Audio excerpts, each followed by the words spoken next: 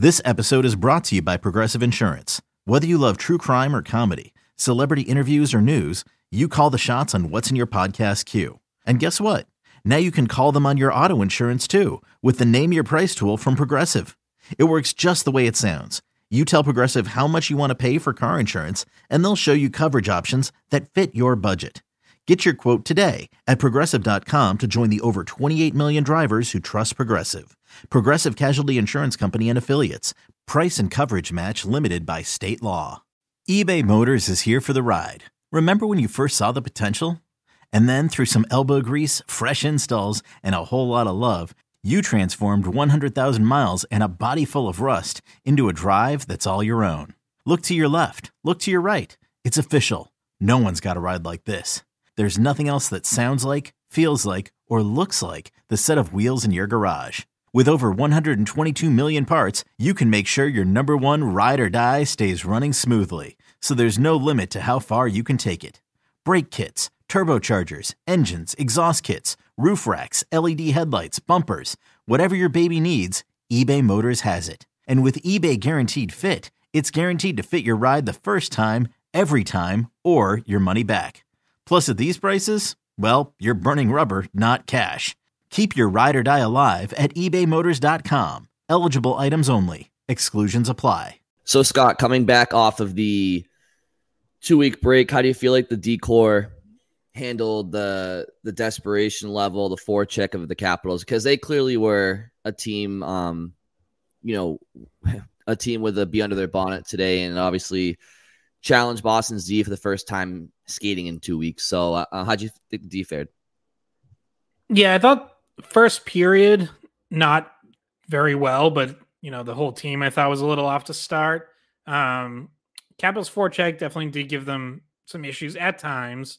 But as the game went on, I thought the Bruins did a pretty good job keeping Washington to the outside, not giving up a whole lot. Washington got some grade A chances in the first period for sure, but then not a whole lot as the game went on. And Bruins only gave 4 shots on goal in the second period, then 10 in the third. Job number one anytime you're facing the Capitals is limit Ovechkin, and I thought they did for the most part. I think it was like early in the third period, he had a shot attempt that missed the net, and I was like, I feel like I haven't really seen Ovechkin taking too many shots today. And I looked, and at that point, I think he had 1 shot on goal and 3 attempts, and he ended up with 2 on goal and 6 attempts. So he had a couple more after that, but I think they did a pretty good job limiting Ovechkin and limiting the Capitals. Carlo saw the most ice time against Ovechkin. I was just looking, he had 8 minutes against him at 5-on-5, which was more than 2 minutes more than anyone else. So, sort of a glimpse at this is the value that Carlo can bring if when he's playing well. Not to say that he's going to shut down Alex Ovechkin over an entire series, but he's clearly the guy that Montgomery would trust the most in that matchup, and I think Cassidy trusted him in that matchup in the past. So, got better as the game went on, but defense probably struggled a little bit to start. So if you're in the Bruins dressing room, Scott, you're a coach, you're a player, whomever, I think for playoff teams, it's easier to find that everyday motivation as you kind of turn the corner on the trade deadline, because everybody knows what they have going into the playoffs, and it just, spring is in the air. You get that. But for the next 3 weeks, or not 3 weeks, what's today, the 11th? Yeah, I mean, call it 2.5, 3 weeks. What are you pointing to keep a team that's played at this level all year and seemingly has nothing to fear as far as where they're going to finish in the standings? It's just a matter of staying healthy. But how do you keep, aside from just the cliche, well, you got to be a professional, right? But what's that motivation that you're pointing to in the locker room if you're the Bruins right now? Well, I think Bergeron said after the game is, one, they do want to keep getting better, but I also think that they don't want to keep losing again, especially against other teams in the conference. And you want to give teams hope. You don't want to get on a skid where all of a sudden, like it's been broken up by the All-Star break, but they've lost 4 of their last 5. Like that's not something they want on their resume. So, I think it's also, you can point to the Carolina Hurricanes are 7 points back, and they lost to the Rangers Saturday night, so the suddenly red hot Rangers helped them out. Team that went out and got Vladimir Tarasenko, and along with the Horvat trade, probably 1-1A in terms of the biggest trades so far this season. But yeah, I mean, if Carolina wins that, all of a sudden they're only 5 points back, and it's like they're not so far out in front that they have absolutely nothing up for grabs. Like you slip up a little bit longer, and all of a sudden, top seed is in play, and that could matter. Like that is something worth playing for. I've said this before. Like I don't care about the regular season points record or getting more wins than any team in NHL history. Like I don't even necessarily care about like lifting the President's Trophy. Like it's whatever.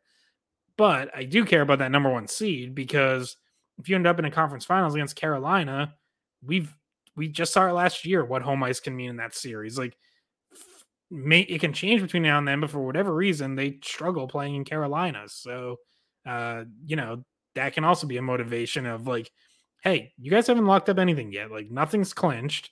So, let's get back on track and get back to being the dominant team and not open the door for someone to chase us down. Yeah, it's funny how different teams just present different challenges to each other. Like, for example, the Bruins go down to Carolina. They play in Raleigh, and they can't penetrate Carolina's structure down there. They're never really threatening for wins down there. They're not really putting Carolina on their heels. But then the Rangers last year in the playoffs were able to eliminate Carolina on home ice and do whatever they wanted against them in the playoff series. And then tonight, Panarin gets 4 goals in Carolina, and the Rangers beat them like 6 or 7-3. So, but on the other side, like the Bruins, I feel like would handle the Rangers no problem. So it's very strange how different teams just are weird matchups for each other. And so to your point, like, yeah, you need to stay ahead of Carolina. And yeah, like the Bruins have lost 4 or 5. It's just, like you said, it's been broken up by a vacation for them. And even in some of their wins prior to that, they were just getting the W. They weren't necessarily playing great hockey. And look, what's the goal of me saying that? I'm not trying to shit on the team. It's just a matter of fact. It's middle of the season. It's tough to get up all the time. But they're going to have to get it going again soon. So, Scott, you mentioned Horvat, you mentioned Tarasenko. So 2 teams in the Eastern Conference have gotten better. Now, look, the Islanders, best case scenario for them, I think they would be a wild card team. And I don't think they got significantly better. I mean, Horvat's makes them better, but it's not like the Islanders are a contender in my mind. Rangers got much better, I think, with Tarasenko, and he has experience against the Bruins in their playoffs, and we don't have to go down that road, but he did pretty well. Tonight, there's a lot of circulation. Guy we talked about last episode with Razor and Bridget. Chychrun was held out. Jacob Chychrun was held out of the lineup. Arizona versus the Blues because of what seems to be an impending trade or something along those lines tonight, tomorrow, or soon. There are various reports. Nobody knows what to believe, but apparently certain guys that are plugged in up in Canada, they say that Toronto's out. They say the Kings are out. They say the Oilers are out, which kind of leaves like the Bruins, who have been reported to have interest. But then you see other reports saying the Kings are in. I don't know what to even ask you here, Scott, because it's just a circus. But like, what do you make of all this right now? Okay, picture this. It's Friday afternoon when a thought hits you. I can spend another weekend doing the same old whatever, or I can hop into my all-new Hyundai Santa Fe and hit the road. With available H-Track all-wheel drive and 3-row seating, my whole family can head deep into the wild. Conquer the weekend in the all-new Hyundai Santa Fe. Visit HyundaiUSA.com or call 562-314-4603 for more details. Hyundai, there's joy in every journey. Yeah, it's certainly, I mean, for the Coyotes to hold them out, and again, 2.5 weeks out from the deadline, tells me that like something moved today. Something got closer. They thought they were getting somewhere. Like, you don't hold them out if it's like, oh, we're still kind of just talking to a bunch of teams. Like, you hold them out because at least one team has gotten close enough where you're like, okay, like this might be done pretty soon. Doesn't necessarily mean that it is going to be done pretty soon. To your point, we've seen conflicting reports about when something's going to happen. Greg Wyshynski of ESPN tweeted that he wasn't expecting anything imminent Saturday night, so maybe it still drags on another day or two. I think the Coyotes don't play again until Monday. Jeff Marek had the report that Edmonton, Toronto were out. There had been a report earlier that Edmonton has connected with San Jose on Erik Karlsson and kind of reignited that. Marek's wording on the Kings was a little interesting because he said like they poured cold water on it, but he didn't say they were definitively out. And then I saw Frank Saravalli of Daily Faceoff, basically like while we're recording, just a few minutes ago at the time that we're recording, tweeted that there's a lot of smoke around the Kings. And the Kings on Saturday night are holding Dustin Brown nights. So if they are the team, like you could understand them maybe throwing some cold water on it because, hey, they don't want to overshadow, the night dedicated to certainly one of their recent franchise legends, a guy who helped them win 2 cups, has been a captain. Like, they would have a vested interest in waiting and announcing this. Probably not.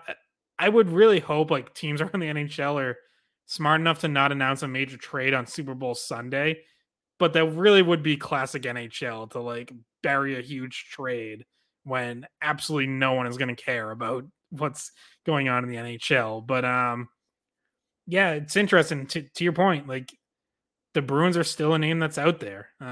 It's a Frank Pagnotta of Fourth Period mentioned Kings, Bruins, and Flames. So, it seems we have no idea if the Bruins are close. We have no idea if they're going to be the team, or for all we know, they could already be out. But like they've hung around this conversation and these rumors till it seems like what might be approaching the end. So, yeah, we definitely can't rule anything out. No, and I feel like you and I, we've discussed in the past, like plenty of times, what a guy like Chychrun could look like in Boston, and but we've also talked about how they don't need him and they could find other areas to address. So until something happens, we're just gonna keep reiterating the same sentiments. But what do you feel like? Do you notice the NHL landscape changing in regards to beating other teams, setting the trade market earlier on? Like, I feel like back in the day, like the trade deadline was what it sounded like. It was a sprint to the finish. Like everybody kind of held out until the end. Teams didn't want to show their cards. Teams were holding out hope to be a buyer and whatever the case may be. But here we have Horvat goes to Long Island. We have Tarasenko goes to the Rangers. And now Chychrun, like we said, seems to be on the move in the next couple of days. And the trade deadline is still weeks away. So do you think teams are doing this on purpose to set markets or whatnot? Or is it just kind of the way it's kind of happening? I don't think it's necessarily I think it's more on the buyer's end. I think buyers, maybe more than the past, are motivated to get guys in earlier and, give guys more time to acclimate, see the team with the new player ahead of the deadline. And maybe that helps inform, any other, maybe one last like depth move or something that you make. I think teams are realizing that when you add a guy with like a month left in the regular season, there's some risk that he might not be fully integrated by the time the playoffs start. And I think teams increasingly like really want to obviously like hit game one running and, have that team together if you can have that team together for 2 months leading into that instead of just one, like that's a huge difference. That's double the number of regular season games. So I think if anything, there's been just more motivation on the buyer side, where it's like, hey, if we're 2 months out and we're close, let's push this back past the finish line. Like, why wait 2 more weeks to see if the price comes down and, hey, keep us in the loop if anyone beats our offer. It's like, you know what? We're close. We want the guy. Let's just finish it. Let's push this over the line. And I think that's how it should be handled. Like, that's like when you're in high school and a teacher tells you, hey guys, next week we have a test. What you should do is go home every night, read a couple of pages of the chapter, and get prepared for it. But what you do is you're at breakfast the day of the test and you start scrambling for through your notes. But like, you really should just kind of like take care of business before the actual deadline. So it makes sense that teams are doing that. I mean, it's honestly surprising it's taken so long for them to do that. And also, it's like, if teams want to get a better look at, like, all right, do we want to look at extending this guy in the offseason if he's a pending free agent, or is he a pure rental? It's easier to make that decision if you can take a look at them for like almost 2 months before the playoff, as opposed to, a month in playoffs. So, so there's going to be some news to drop, and I'm sure we'll be discussing that midweek, Scott.